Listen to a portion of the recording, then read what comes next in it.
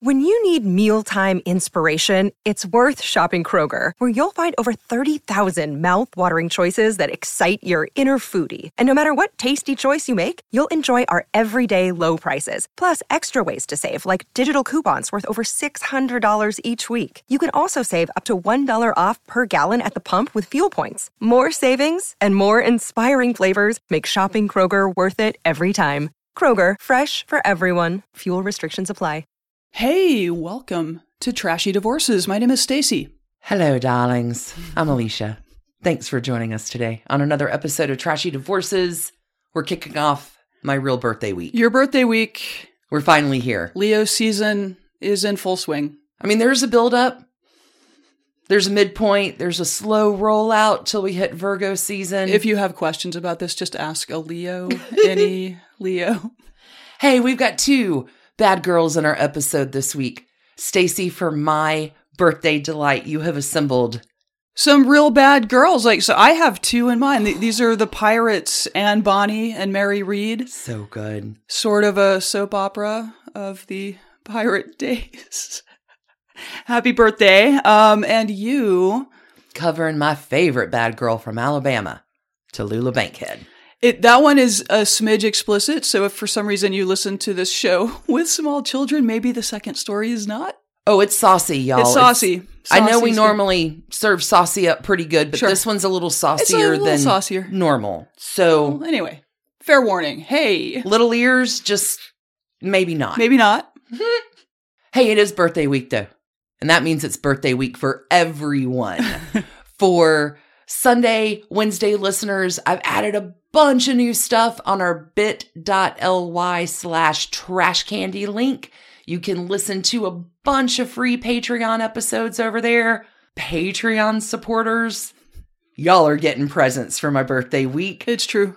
This week, stay tuned for a special announcement tomorrow about that for you and all the delightful things coming your way at every level. Shall we jump over to our magic mirror? I think we should. Thank our new patrons. All right, I will kick us off. They didn't even know they were coming in for birthday week. Thank you so much for joining us at patreon.com. Lauren T., Vic C., Rachel H., Margaret M., Kristen M., and Claudia C. Diana, Colleen L., Joyce W. Thank y'all so much. I want to give an extra special shout out to some new annual Patreon supporters. Karen A., Lee D., Sheila A. Thank you, thank you.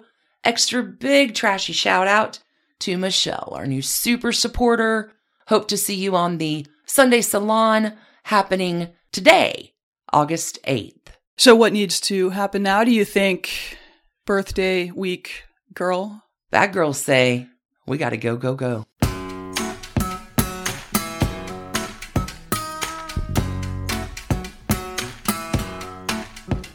Oh, Stacey, I am a fan of the pirate stories. I know you are. Do you know what a pirate's favorite letter is? Is it R? Nay, it be the C. All right, pirate story. It's a joke. Enchant me, it be the C. Yes, for your birthday. This isn't really a divorce story, although I guess there are lost lovers. This kind of has everything. Pirate stories are great fun, partly because the background stories of pirates are often lost to the mists of time, and over the centuries, what facts there are have bumped up against plenty of fictions and wish casts and fantasies about the roving life on the high seas. It's part of what makes these stories so alluring. Generations have been mesmerized by the Republic of Pirates and the golden age of piracy, and that was true for newspapers in their own day as well. The Boston Gazette reported eagerly on the piracy wave of the early 1700s. Pretty sure they had a correspondent in the Caribbean who was... Come on, of course. Mailing them stories or whatever. I'm on the pirate beat. I'm on the pirate beat. I love it. Journalists. Times were better. And as the myths and legends tell us, piracy drew a young woman named Anne Bonny to the sunny shores. Our fair heroine. Of the Caribbean, and brought another, Mary Read, through capture. What we know, or what we think we know, of their stories is awesome, although it's probably largely the spinning of a yarn. I see what you did there. All right, so let's jump over to County Cork in Ireland sometime around 1700. Some sources have Anne Cormac's birth date as March 8th, 1697, which would make her a Pisces, interestingly. But it's not like you can scroll her Instagram feed to look for the birthday party, so we have no idea. Anyway, young Anne got off to a wonderful start as the illegitimate daughter of a lawyer named William McCormick and his servant woman, Mary Brennan. Oh. William had gone to London to work and get some space from his wife's overbearing family. Sounds like he got a little more than space. And when his wife learned about the kid, and that, get this, he was dressing Anne as a boy, calling her Andy, and training her to be a lawyer's clerk. Oh my God. She was as furious as you would imagine. She made a big public stink about it, which wrecked his business. Her family cut him off financially, which, duh. So the story goes, he grabbed his girlfriend, grabbed the kid, and they hopped a boat to what was then the province of Carolina in America. Wow. Setting up shop in Charlestown, now Charleston. Okay. The legend continues. All of this is likely fabricated. Daddy Cormac did well in mercantile pursuits, the specifics of which in that time and place pretty certainly included the giant human trafficking operation known as slavery. But Anne's mother died when she was just 12. Anne is said to have had red hair and a volcanic temper. When she was 13, she's said to have stabbed a servant girl with a knife. Ooh. And in another story, she's said to have beaten the hell out of a guy who was trying to sexually assault her, which had him laid up for weeks. It was apparently a pretty brutal beating. Think Arya Stark, Charleston edition. Good on Anne. When Anne gets to be 15 or 16, introducing the bad boy, she meets a guy named James Bonny. James has himself a little boat, and he does some small-time piracy. Oh, like fantastic. Oh, yeah. And Anne is... I just dabble in it. It's not my real job. Right. Anne is in hook, line, and sinker. I'm assuming this is the modern, the olden days equivalent of like, my boyfriend has a Camaro or a Corvette, He has like an IROC.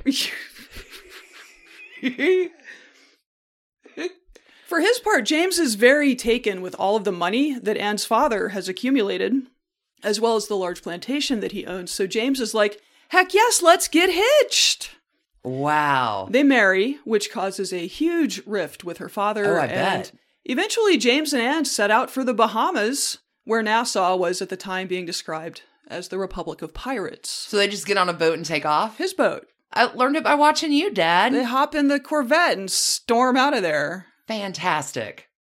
Anne fell in love with the local scene. She was chilling in the taverns by night, befriending real-life pirates, and everything was amazing. I'm Queen of the Pirates. This is great. But James, it turns out, was not a very good pirate, which resulted in his being down on his luck financially. Okay.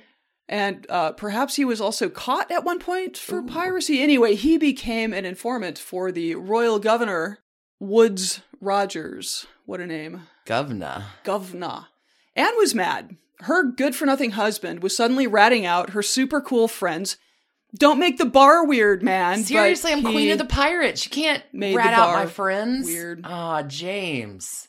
Jimmy. So one story I saw got pretty detailed about what happened next, which means it's almost certainly fiction. Anyway, it said that she turned to a Frenchman she knew named Pierre.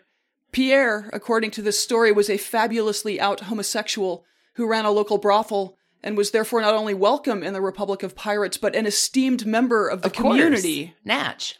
Pierre helped her leave James Bonny, perhaps lodging her in the brothel, and soon she had struck up an affair with a real pirate, if one who had technically retired. John Calico Jack Rackham. Oh, yeah, this is getting better. Screw you, James Bonny. I'm tossing your IROC out. You're not even you're a crummy pirate. I'll find a better one. I'll crash that car. All right, they were head over heels. Calico Jack. Calico and Jack. Anne Bonny. And okay. Anne Bonny. Jack had recently accepted a royal pardon in exchange for giving up piracy. Oh. Perhaps he was not adjusting well to life in the straight and narrow. When James learned of the affair, he was obviously outraged.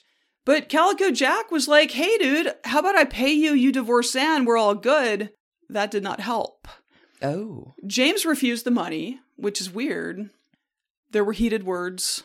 Probably. Some sword fights. And apparently James went to Woodes Rogers, the royal governor, and was like, hey, my wife is cheating on me. That's adultery. You should do something about it. What can the governor do about it? Flog her publicly, like flog her in the public square. This was, one telling is that James Bonny asked the governor to do this to punish his wife. Another is that the governor ordered her to quit the affair or she would be publicly flogged. So, keep your government out of my body and my marriage, mister. Calico Jack decided there was only one way to handle this. He sent Anne out to buy herself some dashing menswear. Well, he put his pirate crew back together, and they set out on the high seas with his mistress, disguised as a man, as part of his crew. Huzzah! Huzzah! Let's meet this dashing fellow, Calico Jack. He was not the richest pirate working the warm Caribbean seas, but he was notable for being devious, backstabbing people freely, and he introduced the Jolly Roger flag. Fantastic. That's skull and crossbones. He was probably English-born, but little is known about his early life. He became a pirate captain by organizing a mutiny against another pirate captain. It's normally how it goes if you're not a half-bad pirate. This was Captain Charles Vane. Calico Jack was his quartermaster, and I guess they came upon a warship and Vane opted not to go out, like he was concerned.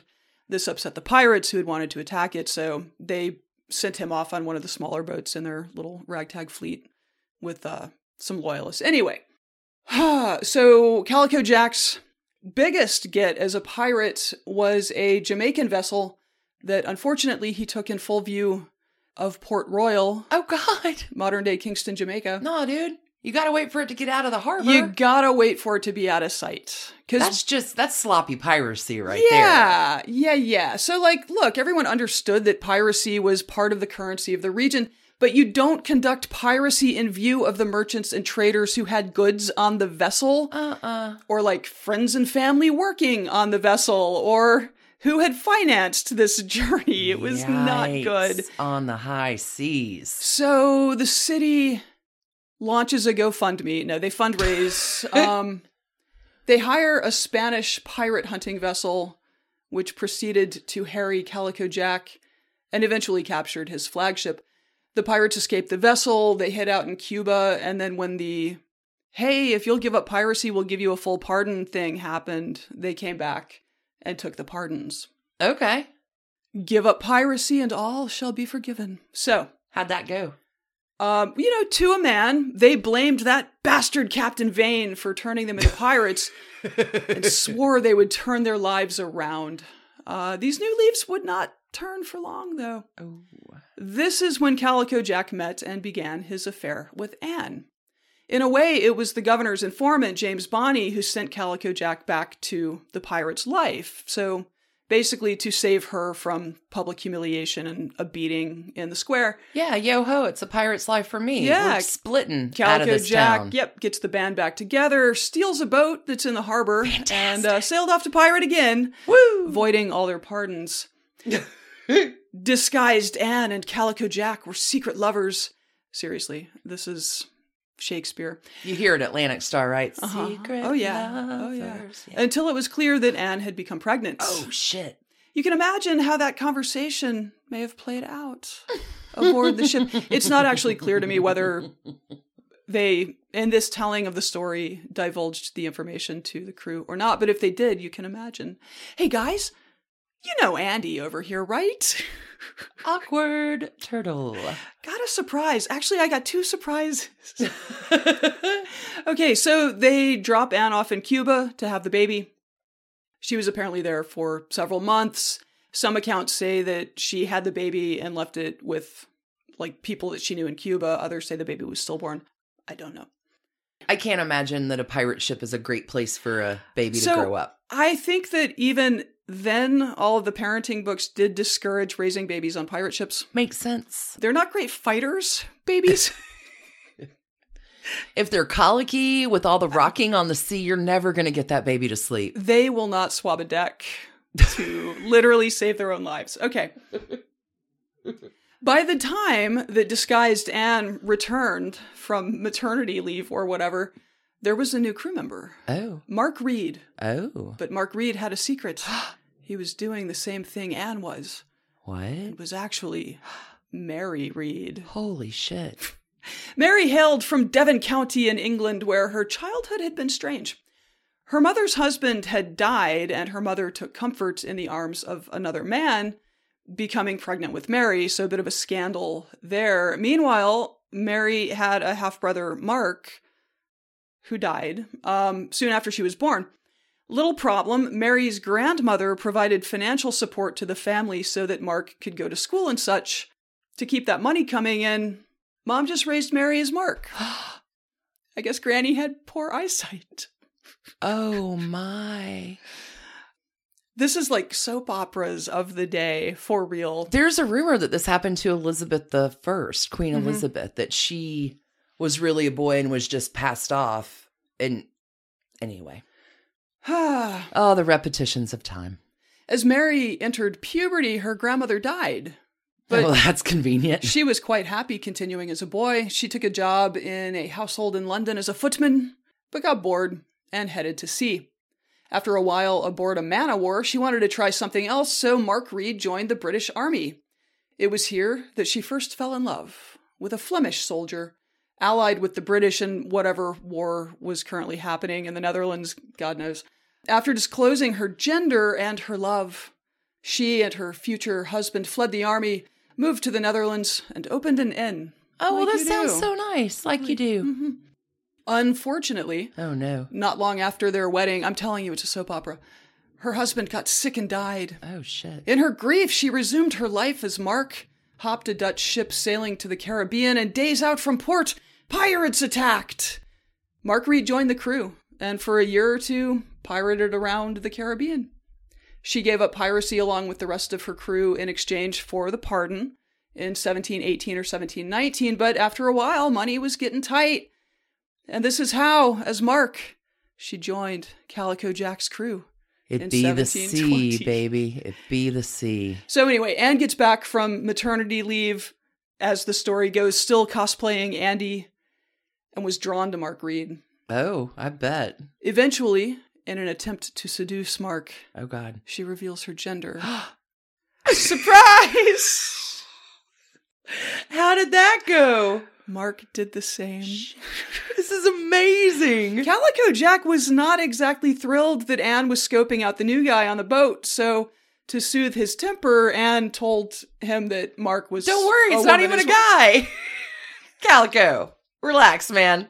There are certainly speculations that the three of them were some sort of plural family, or that Anne and Mary may have had a side tryst going on. Who knows? There's a lot of time. That you're on that boat. I mean, it's a soap opera, so you must assume that all of those things were happening. Anyway, there's another story that says that Mary, still as Mark to the rest of the crew, fell in love with a new recruit from a ship they'd captured. The young man got into a fight with a more experienced pirate, and a duel was arranged for the next landfall. Because Mary, like Anne, was an experienced and very fierce fighter, Mary picked her own fight with the other pirate and set her duel with him for an earlier time slot. Fantastic. Because you can't duel on a boat. You can't just get it over with. You gotta... Does that cool everybody down, I wonder? I think you are giving a little too much credence to the yarn I'm spinning. Okay, I'm sorry. I don't know what dueling rules were on pirate ships. I really... She dispatched the other pirate, the story goes, with her sword and her pistol, saving her lover from almost certain doom. Good on you, Anne Bonny. Just hours later, it was Mary Read. Oh, good on you, Mary Read. Okay. Yo-ho-ho, a pirate's life for me. Meanwhile, the royal governor back in the Bahamas was not at all pleased by the development of this gender-bending pirate crew full of people who'd turned their backs on a perfectly good pardon he'd given them. In October 1720, he published a proclamation declaring Calico Jack and his entire crew, including Anne Bonny and Mary Read, who were both correctly named in the proclamation, which was published up in the Boston Gazette. Because the Pirate Beat reporter was on it. Sure. So they're all named as enemies of the crown. Wow. The fact that they were correctly identified in the proclamation strongly suggests that all the cross-dressing stuff is fully made up, but anyway. Two pirate hunters, Jonathan Barnett and former pirate Jean Bonavie, set off to kill or capture the crew, which was at that time chasing down fishing vessels near Jamaica to rob them. On the night of October 31st, or maybe it was November 15th, who can say, they captured the crew after a short fight. There are accounts saying that the men aboard were all very drunk and tried to hide below decks, with only Anne and Mary putting up any resistance as the boarding party arrived. Welcome to women. Calico Jack met his end. He was hanged in Port Royal on the 18th of November, 1720, and then his body was strung up at the front of the harbor as a warning to others. And that there's a little islet that is now known as Rackham's Key, where apparently his body eventually dissolved. Okay. So a sad end for Calico Jack. Yeah, I mean, it's pirate. Pirate's life. Rough justice back then. Mary and Anne both pleaded pregnancy after they were sentenced to death. Ooh. And there's reason to believe Mary at least actually was pregnant, whether it was Calico Jack's or the mythical lover or, God knows, Anne Bonny's. I don't know. But the custom of the day was that you did not execute pregnant women. Seems like a nice rule. Mary survived several months in prison, but succumbed to fever in late April of 1721. Another source says December 1720, at the age of 35 or 36. Poor Mary. She was buried at St. Catherine's Church in Jamaica. There is a record of that. Anyway, there is some reason to think that Anne Bonny's story continued on. Apparently, people have tracked down some records that maybe indicate that her dad back in Charleston paid a ransom to the Crown, to Woodes Rogers, to someone, and brought her back home. To Charlestown. Where the story goes, she gave birth to Calico Jack's child. Or perhaps not. I mean, stay tuned next season. More ahistorical drama. In this telling of Anne Bonny's life, she married for a second time late in 1721, when she was maybe 23. It's a lot of living she has done. And went on to live almost 6 more decades. What? Accounts vary, but she is said to have had 5, or maybe 8, or maybe 10 more children as the wife of Virginia tobacco plantation owner James Burleigh. Wow. In this story, Anne Bonny Burleigh lived to the ripe old age of 81 and is buried in York County, Virginia. Do you know all I can see is her kids and her grandkids like walking her around, and she's like, I used to be the queen of the pirates and I won 50 pieces of 8 off Blackbeard one night. And they're like, sure, Grandma, let's get you back to bed. Yeah, that's... to have a whole life that you probably, like, your dad has probably forbidden you. Oh, yeah. To ever say a word about your pirate's life. Let me redeem you. I don't think you get to live in, like, Virginia elite circles if you've been a pirate. Come hear about my life as a cross-dressing pirate with Calico Jack.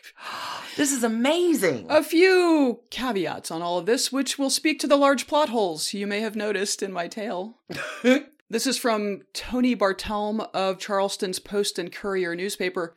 Apparently very little of this story is verifiably true. These people did exist. They were pirates.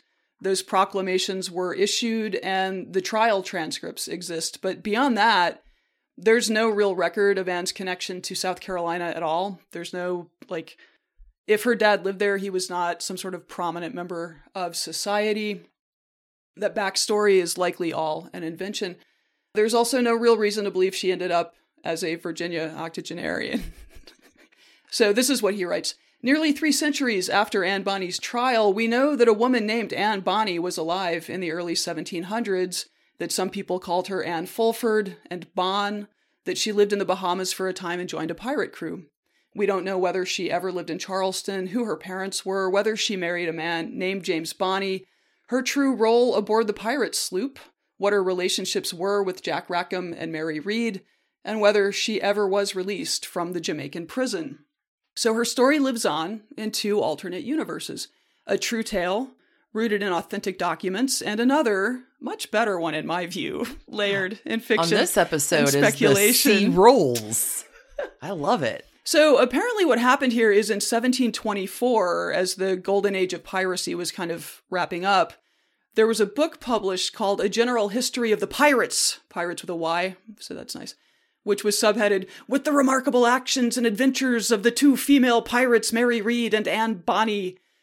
by someone called Captain Charles Johnson, which is likely a pseudonym. And the book became wildly popular on both sides of the Atlantic and has literally for centuries now has fueled the ongoing and expanding mythos of actual female pirates.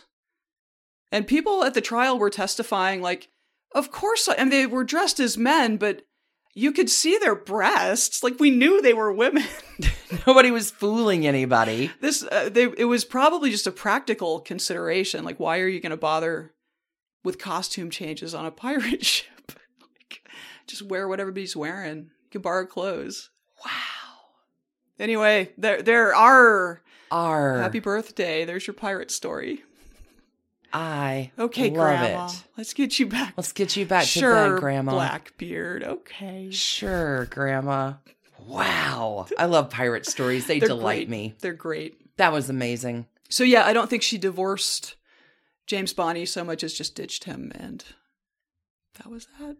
How many trash cans does Anne Bonny get? Ooh, 11 billion. I mean, she was fierce and violent and would urge the crew to murder the people on boat. If you didn't join the pirate ship, just kill them so they can't testify against us later, which they did. Yeah, 11 billion trash cans. And they're all in the Caribbean. They all have a parrot on them. Well done. Hey, I hope you enjoyed that. I did. Thank you. That was a delightful birthday romp on the high seas. Excellent. Let's take a quick break. We'll be back with one of my favorite another stories. Bad girl. Another bad girl. Mm-hmm. My third favorite Alabama bad girl besides me and Zelda Sarah Fitzgerald. Mm-hmm. See you on the flip, y'all. Summer reading season is upon us. Have you ever considered how your personal finances would read as a literary genre? Would it be a sweet romance with a happy ending? Or a thriller you could only read during the day? The clever ladies at the Oak Tree Group want to help you write your most compelling financial story. These 3 holistic planners have 77 years of combined experience helping people navigate all kinds of financial plot twists and turns. They can help you with a wide breadth of financial strategies.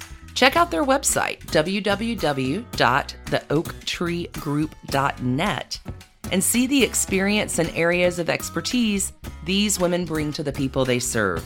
The Oak Tree Group is offering our listeners a free 1-hour consultation on your financial script. See their website, www.theoaktreegroup.net, for additional contact details. Hey, Trash Pandas. When you need a brain break from your day, let me recommend the game June's Journey for Android and iPhone. It's a hidden object mystery game where you are solving a murder, uncovering family secrets, and, exposing official corruption, all in an extremely stylish 1920s setting. Every scene takes you deeper into the mystery and introduces you to an expansive cast of characters as June Parker explores the questions surrounding her sister's apparent murder-suicide at the family's beachfront estate. Add your own elements to the island, from lush gardens to gorgeous new buildings. This story has so many twists and turns. Right now, we are on a global journey attempting to rescue June's niece, Virginia. It's a great combo of gameplay. It's a memory puzzle, a design project, an intriguing storyline with genuinely fabulous art. When you want to let your mind wander, relax into this glorious 1920s murder mystery and get lost in the fun. Discover your inner detective when you download June's Journey for free today on iOS and Android. Sibling fights are unavoidable, but what if every fight you had was under a microscope on a global scale? That's the reality for brothers Prince William and Prince Harry. They were each other's closest friends and allies since the death of their mother, but that all began to crack as they married and took wildly different approaches to their royal duties. Wondery's podcast, Dis and Tell, is hosted by comedians Sydney Battle and Matt Belisai. Each episode unpacks one of pop culture's most iconic celebrity feuds, and they recently took a deeper look into the real reason William versus Harry started. It's actually much bigger than these two brothers, stretching back into the history of the British monarchy. Did their feud start with the royal family's mistreatment of Meghan Markle, or was it something that started much earlier? Follow Dis and Tell on the Wondery app or wherever you get your podcasts. We've all seen the headlines in the news of how someone lost their life in an act of cold-blooded murder. And while it's sad and grabs your attention, most people go on with their day without giving it another thought. But have you ever stopped to think about the life of the person at the center of the news story? They were more than just a headline or a statistic. They were someone's loved one or friend. I'm Mike Morford, and my podcast, The Murder of My Family, dives into some of those stories to help listeners get to know the person who was lost and how their death affected those closest to them. Listen to The Murder of My Family everywhere you listen to podcasts. There are well over 100 episodes to binge on now. There's never a wrong time to take a look at the things that are keeping you from living your best life. And if now is your moment, we recommend BetterHelp. BetterHelp is confidential, convenient, and safe professional counseling with your own licensed therapist. BetterHelp's quick questionnaire matches you with a counselor in under 24 hours, and you can message your counselor at any time, even between scheduled phone or video sessions. And if you're not clicking, that's fine. It is free to change counselors. BetterHelp is available worldwide. They offer specialized expertise that may not be available locally where you live. It's more affordable than traditional counseling. Financial aid is available as well. It has just never been easier to find a licensed professional counselor. In fact, there are so many people using BetterHelp that they are recruiting counselors in all 50 states. We want you to start living your happiest life today. As a Trashy Divorces listener, you get 10% off your first month by visiting betterhelp.com/trashy. Join more than 1 million people who are taking charge of their mental health. Visit BetterHelp, that's betterhelp.com/trashy. So hello, darling. I understand you have a classic tale. Classic tale. Of One of my trash favorite candy. bad girls. Baddest in the best of ways. She is probably the queen of trashy. I love her so much. Tallulah Bankhead is my subject today. And she's now passed into Hollywood legend. Evokes images of glamour and fame and her distinctive darling. There's much more to this unconventional and flamboyant celebrity than scandal and controversy. Lawton Campbell, an ad executive and playwright from Montgomery, Alabama, will say, of all the people who ever came out of Alabama, I think Zelda Sarah Fitzgerald and Tallulah Bankhead, the most fascinating. I concur. Tallulah is one of the most celebrated and famous stars of her time. She's known for her notorious drinking, her drug use, her sexual liberation. What was her era? Like, when was she? She was born in 1902. Okay. And started up in the 1920s, 1930s, 1940s. Okay. She starts young. We'll find out. Okay. Marlena Dietrich will call her the most immoral woman who ever lived. Already love it. Cecil Beaton will call her a wicked archangel. So good. Bankhead will boast of having slept with more than 500 people, but it is unknown how accurate that number is because she liked to say a lot of things for shock value. One such remark, she's got a lot of really good remarks, quotes Tallulah. She's classic. One such remark caused shock, whether it was designed to or not. She said, going down on a woman gives me a stiff neck. Going down on a man gives me lockjaw. And conventional sex gives me claustrophobia. Maybe this episode is not so much for the kids. No, this is not for children at all. I mean, I don't think our podcast is for children at all anyway, but little ears don't need to be in because we're just starting. Okay. Tallulah once described herself saying, I'm as pure as the driven slush. She will write in her memoirs, I was a hedonist long before I knew what a hedonist was. Tallulah, outspoken, unapologetic about her life. She will once say, regarding her bisexuality and drug use, Daddy warned me about men and alcohol, but he never warned me about women and cocaine. Talented, controversial, Tallulah Bankhead continues to fascinate. Fiercely independent, fiercely an individual. She is truly a woman ahead of her time. She will famously say, I want to try everything once. And friends, I think she just might have. Tallulah Bankhead, born on January 31st, 1902 in Huntsville, Alabama. Heard of it? Capricorn gal. She's named for her grandmother, who had been named after Tallulah Falls, Georgia, when her parents visited there on their honeymoon. So, Tallulah, named after a Georgia landmark. Tallulah has an older sister, Eugenia, Jean. Jean is visually impaired due to her premature birth.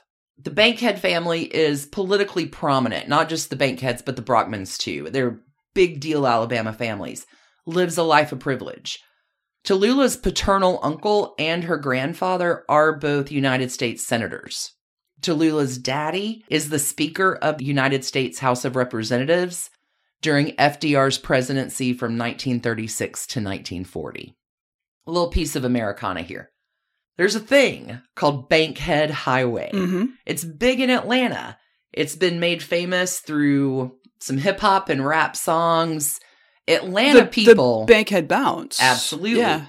Atlanta people might not know, and domestic listeners might not know, that the Bankhead Highway is a cross-country highway that runs from San Diego to Washington, D.C. It was an interstate highway system before it was an interstate right. Yeah, before the highway system. This Bankhead Highway from San Diego to D.C. is named after John Hollis Bankhead, grandfather of Tallulah Bankhead. John Hollis Bankhead is a congressman. He's a U.S. senator, and he's advocating for roadways early in the 20th century, and he is instrumental in getting the Federal Aid Road Act in 1916 passed, which is the first federal funding program for actual roads. Welcome to the future. Hear that, Pete Buttigieg? Residents of West Atlanta, where Bankhead Highway runs through, began to call the area Bankhead, which Diamond and D-Rock will introduce to the world in 1995 through their infamous song, The Bankhead Bounce. Bankhead Highway in Georgia is renamed a few years later to the Donald Lee Hollowell Parkway. Donald Lee Hollowell was a legendary civil rights attorney in the South, best known for winning the landmark 1961 case to integrate the University of Georgia. Donald Lee Hollowell also defends Martin Luther King during the Albany Movement desegregation campaign in the early 1960s. Hollowell also provides counsel to student activists during Atlanta's sit-ins. Big deal. We were once pulled over on it. And a very nice cop did not ticket us for my misunderstanding how that light worked. Rules, baby. Rules. Atlanta people are always going to call it Bankhead, though. Yeah.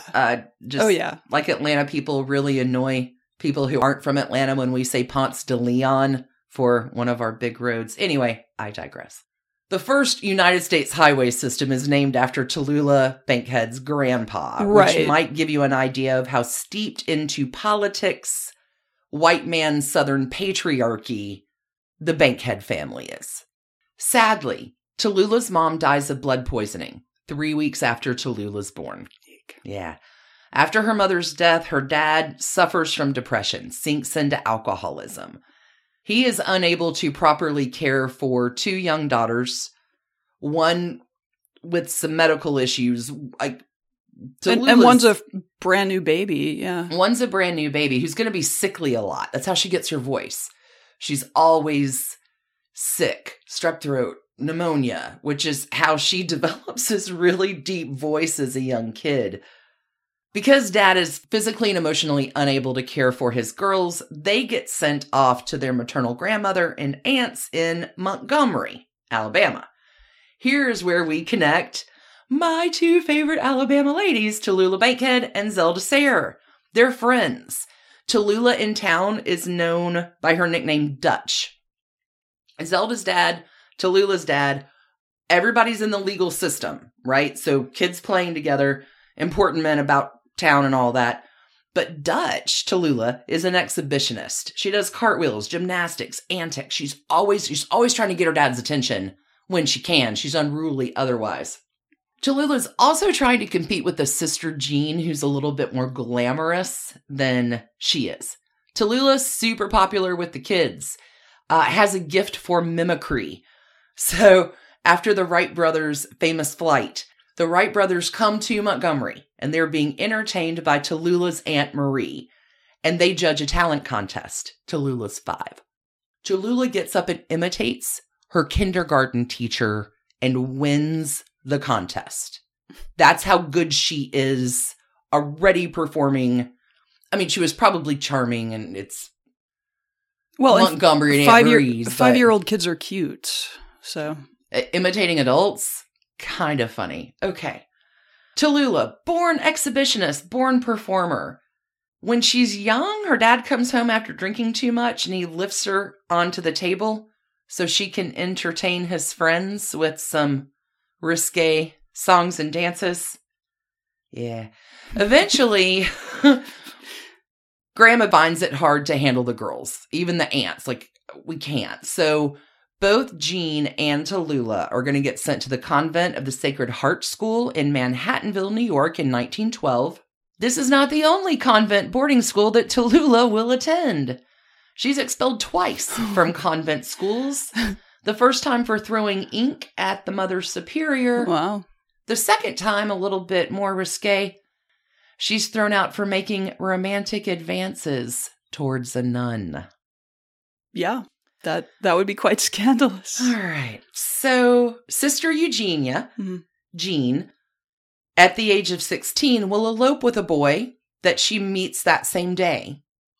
Wow. Yeah, Jean. Jean is going to end up marrying 7 times to 6 different men in her life. A little impulsive, sounds like. Not Tallulah. Tallulah knows that marrying young is not the life for her, and she is going to pursue a career in the dramatic arts, in performance. I think there's probably a follow-up episode on Patreon with Zelda and Tallulah kind of compared together, because when Scott Fitzgerald first comes to town, it's not Zelda that captures his eye. It's Tallulah Bankhead's sister, Jean. That's the one he's like, ooh la la. Like, you have this whole, like, Tallulah and Zelda friends. Years and years and years. Like, the Fitzgeralds are going to come back into the story in no time at all. Anyway, when Tallulah's 15, she sends her picture into this contest, hoping that she wins a role in a movie. There's a magazine. Submit your picture and get a contract. And she doesn't put her name and contact information with the photo because she's a dumb kid from Alabama. So every month she goes to get the magazine, like, do I see my picture? Do I see my picture? And she finally goes and they have her picture. They see the picture she's taken and they're like, who is this girl? She's won the contract, but she doesn't know it because she was too daft to put down her name and address. It was probably just implied that some... I'm Tallulah Bankhead. Everybody knows me. Return address might be helpful. So she finds out she wins, and she's happy, but then she's a little mad because the role is a minor one. But she goes to New York with her aunt, who is a terrible chaperone, and they are staying at the Algonquin Hotel. 15-year-old Tallulah Bankhead is hanging out at the Algonquin Hotel as the writer's circle is assembling around. So she's friends with Blythe Daly and Estelle Winwood. All of her friends are either lesbians or bisexual. This would start the beginning of a long list that Tallulah would be romantically linked with throughout her life, including Marlena Dietrich, Greta Garbo, and Billie Holiday. And Hattie McDaniel, too. Whoa. It does not take long for Tallulah to rocket to stardom. She's beautiful and talented, and she has a seductive, husky voice that becomes her signature characteristic. Also, pretty famous for her quick wit and vulgar comments. Later in life, Tallulah will write of her desperation during the early days of her career, writing, I was consumed by a fever to be famous, even infamous. I think she gets it. So Tallulah Bankhead becomes a legend much more through her lifestyle and personality, as opposed to the part she's playing in at this time. Scandal doesn't just follow her, she welcomes it in. Welcome, Scandal. Would you like a cocktail? Come to my party. She's getting some attention in New York. This is the early 1920s. Making a name for herself, in the greatest city in the world, but her career is not progressing quite as quickly as she wants it to. She's frustrated by parts she's being offered. She goes to an astrologer who tells her that her future lies across the Atlantic and will tell her, go, Go overseas even if you have to swim to get there. Get the hell out of the States. Yep. So she follows her astrologer's advice, and she'll move to London in 1923 to star in the play The Dancers. She is starring with Gerald de Maurier, who has a daughter, Daphne. And when Daphne, who's 15, sees Tallulah, Daphne's like, Daddy, that's the most beautiful girl I ever saw in my life. Tallulah is a tremendous success in London's West End. Her talent, her fantastic stage presence, her outrageous personal behavior makes her irresistible to audiences. She wears flimsy lingerie on stage, whether the part calls for it or not. No. I will handle the costuming. She does, which is typically not much. That's Tallulah's MO. Signature, yeah. Okay, so throughout the run of this production, The Dancers, there's a group of admiring young women that show up every night in the gallery to express their love for Tallulah. These super fans would scream, stomp, throw flowers.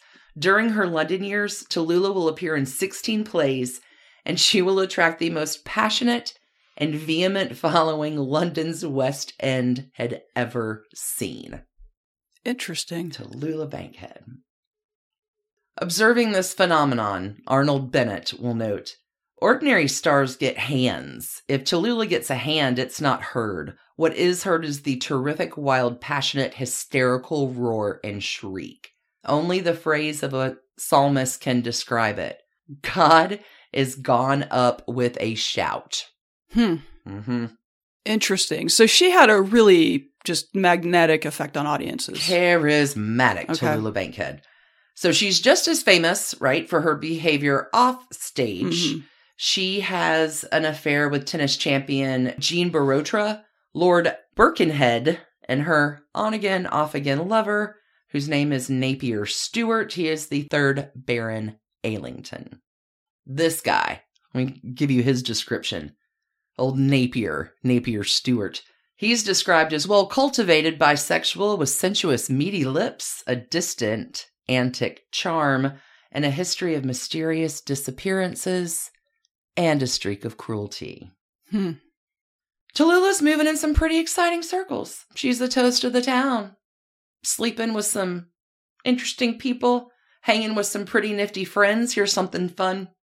When Scott and Zelda come to London in 1923, it is Tallulah Bankhead that introduces them to the Marchioness of Milford Haven. Ah, yes. Milford Haven. The Marchioness of Milford Haven is Princess Victoria Alberta Elizabeth Matilda Marie of Hesse, granddaughter of Queen Victoria. You know the Marchioness of Milford Haven because she is the grandmother of Prince Philip, consort to Queen Elizabeth II. Wow, okay. Also the mother of Princess Alice of Greece. Okay. It all comes back around. Sure. Tallulah has some tricks. She doesn't perform this at the Marchioness of Milford Haven's, though. She likes to get nude. Her biographer, Joel Lobenthal, writes, nudity was the most effective weapon in her arsenal of shock tactics. Naked cartwheels, missing underpants, and stripping. She did them all for fun. She informs a reporter from New York, over here they like me to Tallulah. You know, dance and sing and romp and fluff my hair and play reckless parts. Her name has become a verb. They just want me to Tallulah. That's what she does. One of her first affairs with a woman was the celebrated actress Eva Le Gallienne. Her lovers were not exclusively women. Way strong desire for men too. Tallulah's pretty open. She loves to openly talk about her unconventional sex life. Loves to shock people. She introduces herself to a stranger at a party one night and says, I'm a lesbian. What do you do? Now, Tallulah is rumored to be lovers with every other woman in Hollywood at the time that was thought to be bisexual or lesbian. None are officially confirmed. One of her most interesting rumored lovers was Hattie McDaniel. Hattie McDaniel, first Black woman to win an Oscar for her role as Mammy in Gone with the Wind. McDaniel gets married 4 times. Her first 2 husbands die. She'll divorce her husband number 3 and husband number 4. But throughout her entire marriage career, the rumors persist about Hattie McDaniel and Tallulah Bankhead. Tallulah will say, I could never become a lesbian. They have no senses of humor. But she will refer to herself as ambisextrous. Gotcha. Yeah. Okay. A lot of these origins come from the infamous sewing circle that happened in Hollywood, started by Alla Nazimova. I have gone ahead and put that episode up on the bit.ly/trashcandy link so you can hear about the Garden of Allah and the sewing circle and that whole, we did that episode ages ago, but it fits in with this if y'all want a little bit of extra trash candy. There's another lady that she's rumored to be with in Hollywood by the name of Billie Holiday. Whether they were lovers or merely friends is still a mystery. What is known is that in 1948, Bankhead will watch Billie Holiday's closing set every night that she performs with Count Basie. She's there for every single performance. Tallulah also goes on tour with Billie Holiday when her schedule will allow it. When Billie Holiday is arrested and charged with possession of opium, Tallulah Bankhead helpfully writes a letter to J. Edgar Hoover about her friend Billie Holiday. Charms J. Edgar Hoover because he's friends with her dad. Oh, sure. Okay. Right? Okay. So she's got a way in. So she's pulling strings and absolutely asking for favors from... Tallulah gets in touch with J. Edgar Hoover. One of history's great monsters. Right? Who's a close friend of her dad's. And Tallulah gets on the phone with him and begs him to exonerate Billie of the charges. Hoover's like, it's been handed over to the state authorities, out of my hand. But there's some interesting correspondence that happen between them. Hoover, Tallulah Bankhead, as well as Billie Holiday. I might follow up a little bit on this. Anyway, sometime between 1949 and 1952, Tallulah will begin to distance herself from Billie Holiday. I think it's called They Broke Up. Well, afraid her career would be destroyed if people knew about their relationship, Tallulah doesn't mention Billie Holiday in her 1952 autobiography that she writes. A few years later, Billie Holiday is working on her own autobiography, Lady Sings the Blues. A copy of Lady Sings the Blues is sent to Tallulah, who responds back that she will sue her if she's mentioned in the book. Billie's going to write this letter back, who is... Billie's mad. Billie's super mad. She does not get a letter. She does not get a reply from her letter, just, I'll sue ya. And in the end, in Lady Sings the Blues, Tallulah's only mentioned as just a friend who sometimes came around the house to eat spaghetti. Is that code? If so, it is a queer code I have never heard before, but I say we adopt it. So let's get Tallulah back to Hollywood. Okay. Eventually, she will come back to the United States. Her dad is sick.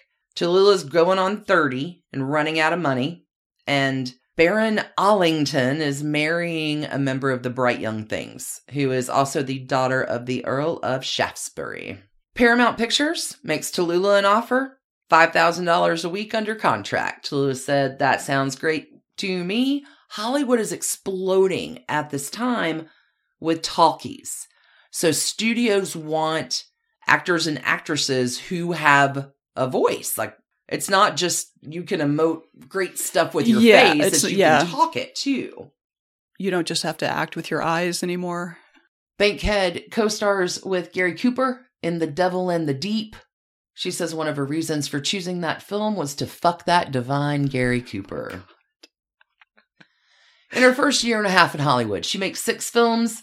Not many are, they're not great successes. American audiences don't seem to love her on the screen the way that Londoners loved her on the stage. She thrives on the stage way more than film, at least in her early years in Hollywood. Her personality can really shine in a live performance, where on film, it's a little different. So while her first early years in Hollywood are not a critical success, Bankhead's making a ton of money. She's having a lot of fun. Joan Crawford will say about her, we all adored her. We were fascinated by her, but we were scared to death of her too. She had such authority, as if she ruled the earth as if she were the first woman on the moon. From Joan Crawford, mind you. Lots of lovers. Way more open sexually than was acceptable for the time. Once in the garden of Allah Pool, owned by Alla Nazimova, there's a sexual encounter with Johnny Weissmuller, the actor who played Tarzan in the 1932 movie. When asked about it, Tallulah says, she was a very satisfied Jane. Oh my God. Again, while Tallulah never confirms any particular romantic relationship with the woman, it is certainly common knowledge in Hollywood and the theater community. She loves the innuendo, but more often commented openly about her affairs with men. I mean, that makes sense. I'm sure Paramount was not eager to have her out there talking about being bisexual. Well, comic actress Patsy Kelly is one of the few Hollywood actresses who spoke openly about her relationships with women. In the 1994 book Hollywood Lesbians by Bose Hadley, Kelly confirmed that she was a lesbian and had a long affair with Bankhead. Hadley writes, in the 1950s, Bankhead's career was on the decline and Kelly's was basically over, in part due to the mannish women she had been spending time with offset. During this time, Bankhead asked Kelly to live with her in Bedford Village, New York. Kelly moved in and became Bankhead's companion, although Bankhead never gave up having other lovers, and Kelly essentially accepted a supporting role romantically. In the book, Patsy Kelly is quoted as saying, "It was on and off, and mostly it depended on Tallulah's mood. When she'd get caught up with a man, she'd go quite hetero on us." Her biggest scandal, like at that point, is when she tells a reporter, "I haven't had an affair for 6 months. 6 months, too long. I want a man." All right, this is not the man she wants coming in. Former politician named Will Hayes. Will Hayes was the campaign manager of Warren Harding's successful presidential run in 1920, and then was the president of the Republican National Committee before becoming United States Postmaster General. After all of these jobs get done, Will Hayes becomes the first chairman of the Motion Picture Producers and Directors of America. Interesting. In 1930, Will Hayes will develop the Motion Picture Production Code, which is the handbook of expectations of the moral standards of the industry.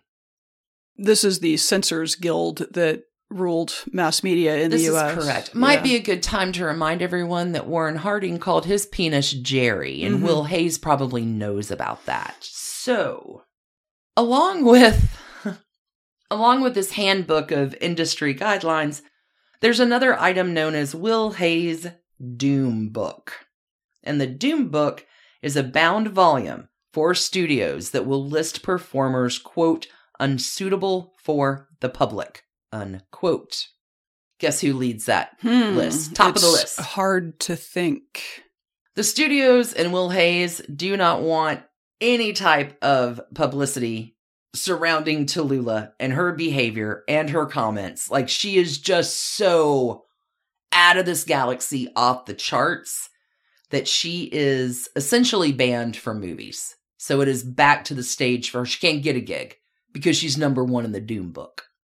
Now, even though Tallulah cannot star in movies because of the Doom Book, that's not going to stop her from being the inspiration for a classic famous character on screen. Walt Disney buys the film rights to 101 Dalmatians. And the studio's like, how do we craft this villain? She needs to be cruel and evil and enveloped just nasty. And so they're looking for inspiration. And the animator for Disney, his name is Mark Davis, tells the Los Angeles Times that he turned to real-life bad women. And although he had several partial models in mind, the only one he actually named was Tallulah Bankhead. The amazing brazenness and incomparable attitude of Bankhead makes her even more of an icon for those thumbing their noses up at convention. Tallulah does not care about the Doom Book. She once calls Will Hayes a little prick. But Disney animators will use her persona, her attitude, her reputation as Hollywood's outrageous, scandalous, depraved, and haughty it girl to model Cruella de Vil. And once you see it, you can't unsee it. Both are very thin, constantly smoking, have raspy voices, recognizable cackles, don't care what people think of them. Once you know. Mm-hmm. Okay. Now, while Tallulah doesn't care about Will Hayes, whatever, he's a little prick, Tallulah does care about what her dad thinks. Her dad wants her to get married and have a family. And the closer Dad is getting to his death, the more Tallulah is looking to please him. She can't have kids. She had a emergency hysterectomy in 1933. This emergency surgery was necessary because gonorrhea had spread to her uterus and fallopian tubes. Yikes. Yeah. This causes her to become infertile. She has the hysterectomy. But even during this health crisis, Tallulah does not relax or become docile in any way. Lobenthal writes in his book Tallulah that Bankhead spends 9 weeks in the hospital and nearly dies. Her weight drops to 75 pounds. Yikes. 9 weeks in the hospital, Tallulah's finally getting out. Tallulah getting out of the hospital will yell at her doctors on the way out, "Don't think this has taught me a lesson." Wow. She's so bad and I love her. Yes. All right. In order to please Daddy, she will get married in August 1937 at Daddy's home in Jasper, Alabama, to an actor named John Emery that Tallulah describes as so-so. Wow. John Emery's likable. He's handsome. He looks a lot like John Barrymore. He's also really, really well endowed.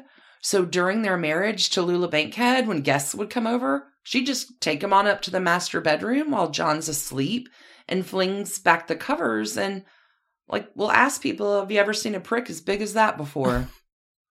The marriage doesn't go great. Really? I'm surprised. As the marriage is souring, she will tell people, "Well, darling, the weapon may be of admirable proportions, but the shot is indescribably weak." Later, Tallulah will write of her marriage, "After 20 years of unbridled freedom of acting on a whim, I couldn't discipline myself to the degree necessary for a satisfactory union." Makes sense. Yeah, it does make sense. Big surprise that is going to end up in a trashy divorce. Doomed from the very beginning, but Tallulah Bankhead will not end the marriage until after her father has passed away. Pretty much as soon as that is done, Tallulah leaves for Reno, files for divorce, which is finalized in June of 1941. She would tell a reporter, "You can definitely quote me as saying there will be no plans for a remarriage." And there were not. Just one trashy divorce. Yeah. I can't induct her into the Trashy Divorces Hall of Fame. Right. But she's the trashy queen. All right. Holy cats. Now, something that Tallulah does not get credit for, or sufficient credit anyway, is her work for racial tolerance and equality, long before it was popular or a safe thing to do. Well, and coming from a family of prominent Alabama politicians, I imagine this was quite a break with them. A little bit of a break. I mean, her family are Southern Democrats. Segregationists, yeah. So, true to her controversial and outrageous style, Tallulah will scream insults at Nazi Max Schmeling during his boxing match with fellow Alabamian and black boxer Joe Louis in 1938. Joe Louis is going to knock out the Nazi, and she'll leap to her feet, cheering loudly. She also cheered on other Alabamians and black baseball players, Willie Mays and Willie McCovey, in the 1940s and 1950s. She becomes a friend and supporter of a number of musicians, W.C. Handy, Louis Armstrong, Billie Holiday. In the early 1950s, she'll support Handy in his attempt to organize a fund supporting young black musicians. Louis Armstrong will join her as a guest on The Big Show in its second week, and was among several African Americans to appear on the show.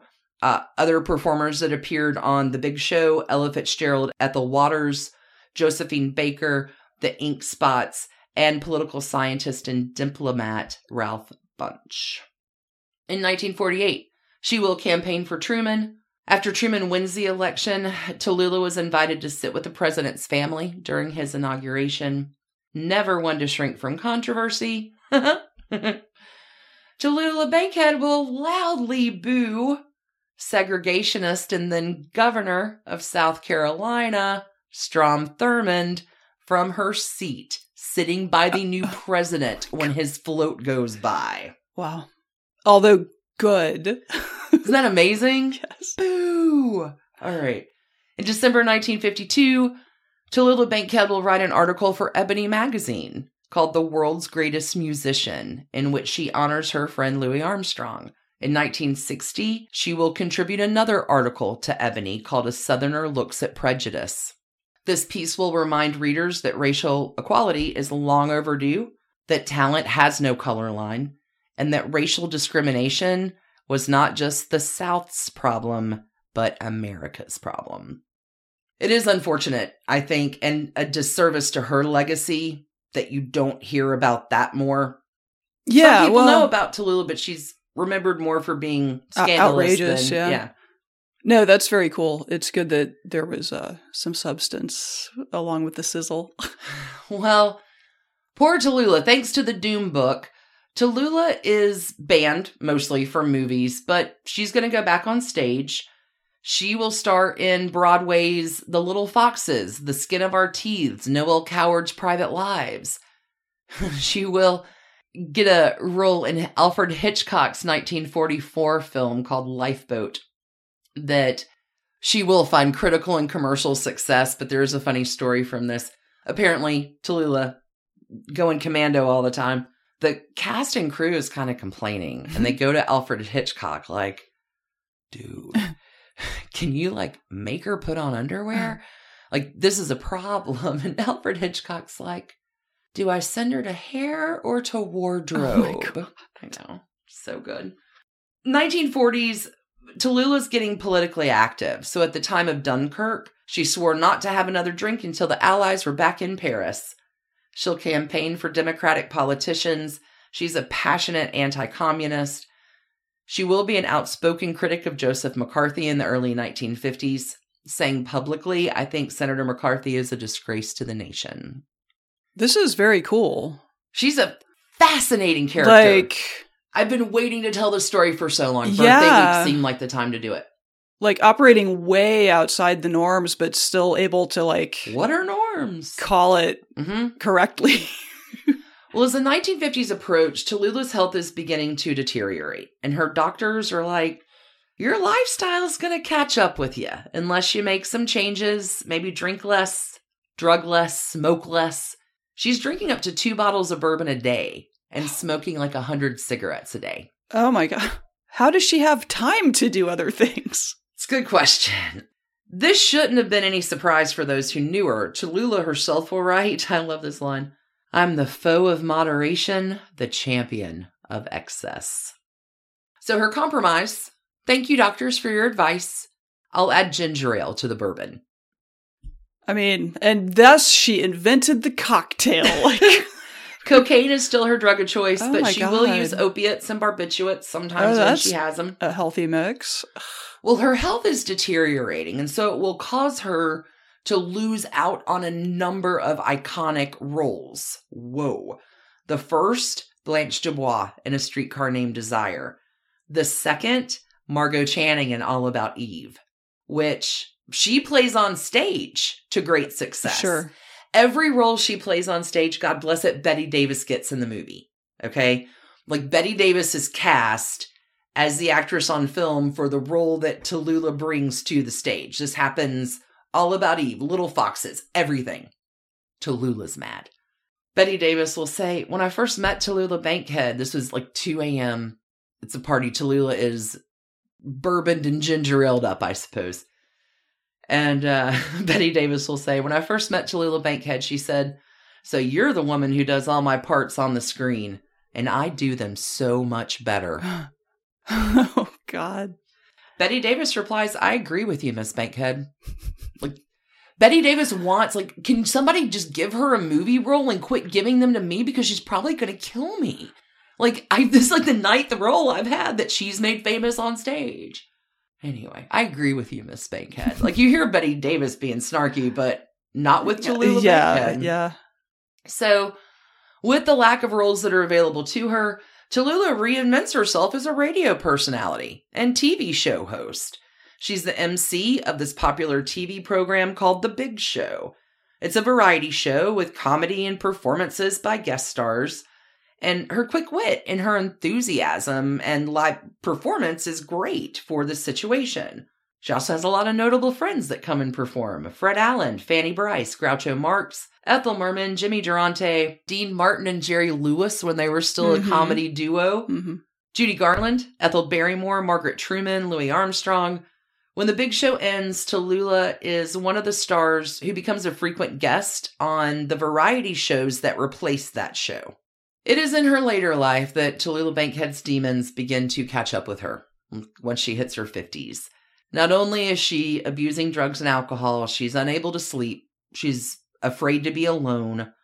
Again, her biographer, Lobenthal, will write that her maid would have to tape her wrists together at night to stop her from taking pills during her bouts of insomnia. Yikes. Orson Welles, who we talked about just this week on the Trashy Divorces of Rita Hayworth on Patreon, Orson Welles will call her the most sensational case of the aging process being unkind.